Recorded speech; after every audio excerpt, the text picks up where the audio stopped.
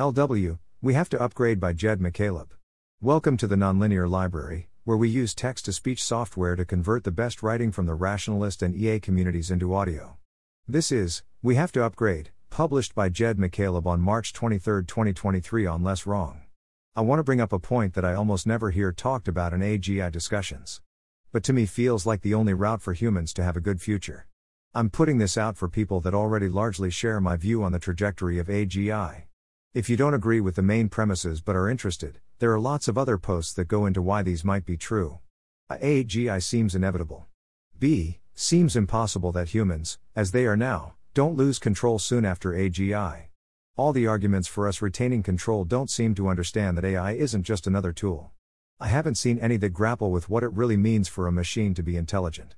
C. It seems very hard that AGI will be aligned with what humans care about. These systems are just so alien. Maybe we can align it for a little bit, but it will be unstable. Very hard to see how alignment is maintained with a thing that is way smarter than us and is evolving on its own. D. Even if I'm wrong about B or C, humans are not intelligent wise enough to deal with our current technology level, much less super powerful AI. Let's say we manage this incredibly difficult task of aligning or controlling AI to humans' will. There are many amazing humans but also many awful ones. The awful ones will continue to do awful things with way more leverage. This scenario seems pretty disastrous to me. We don't want super powerful humans without an increase in wisdom. To me the conclusion from A plus B plus C plus D is, there is no good outcome, for us, without humans themselves also becoming super intelligent. So I believe our goal should be to ensure humans are in control long enough to augment our mind with extra capability or upload, but that seems further off. I'm not sure how this will work, but I feel like the things that Neuralink or Science.xyz are doing, developing brain-computer interfaces, are steps in that direction.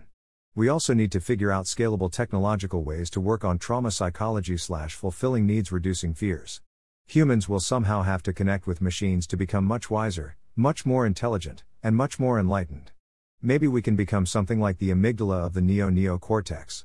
There are two important timelines in competition here: length of time till we can upgrade, and length of time we can maintain control. We need to upgrade before we lose control. Unfortunately, in my view, on the current trajectory we will lose control before we are able to upgrade.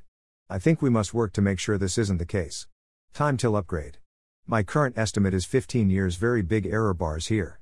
Ways to shorten. AI that helps people do this science.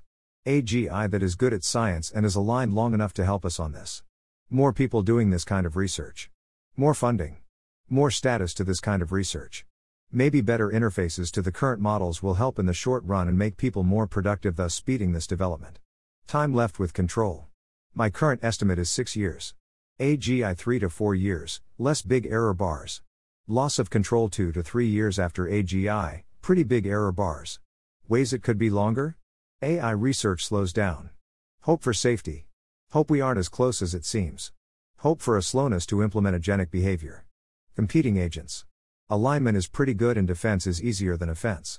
In short, one of the most underrepresented ways to work on AI safety is to work on BCI. The only way forward is through. Thanks for listening. To help us out with the Nonlinear Library or to learn more, please visit nonlinear.org.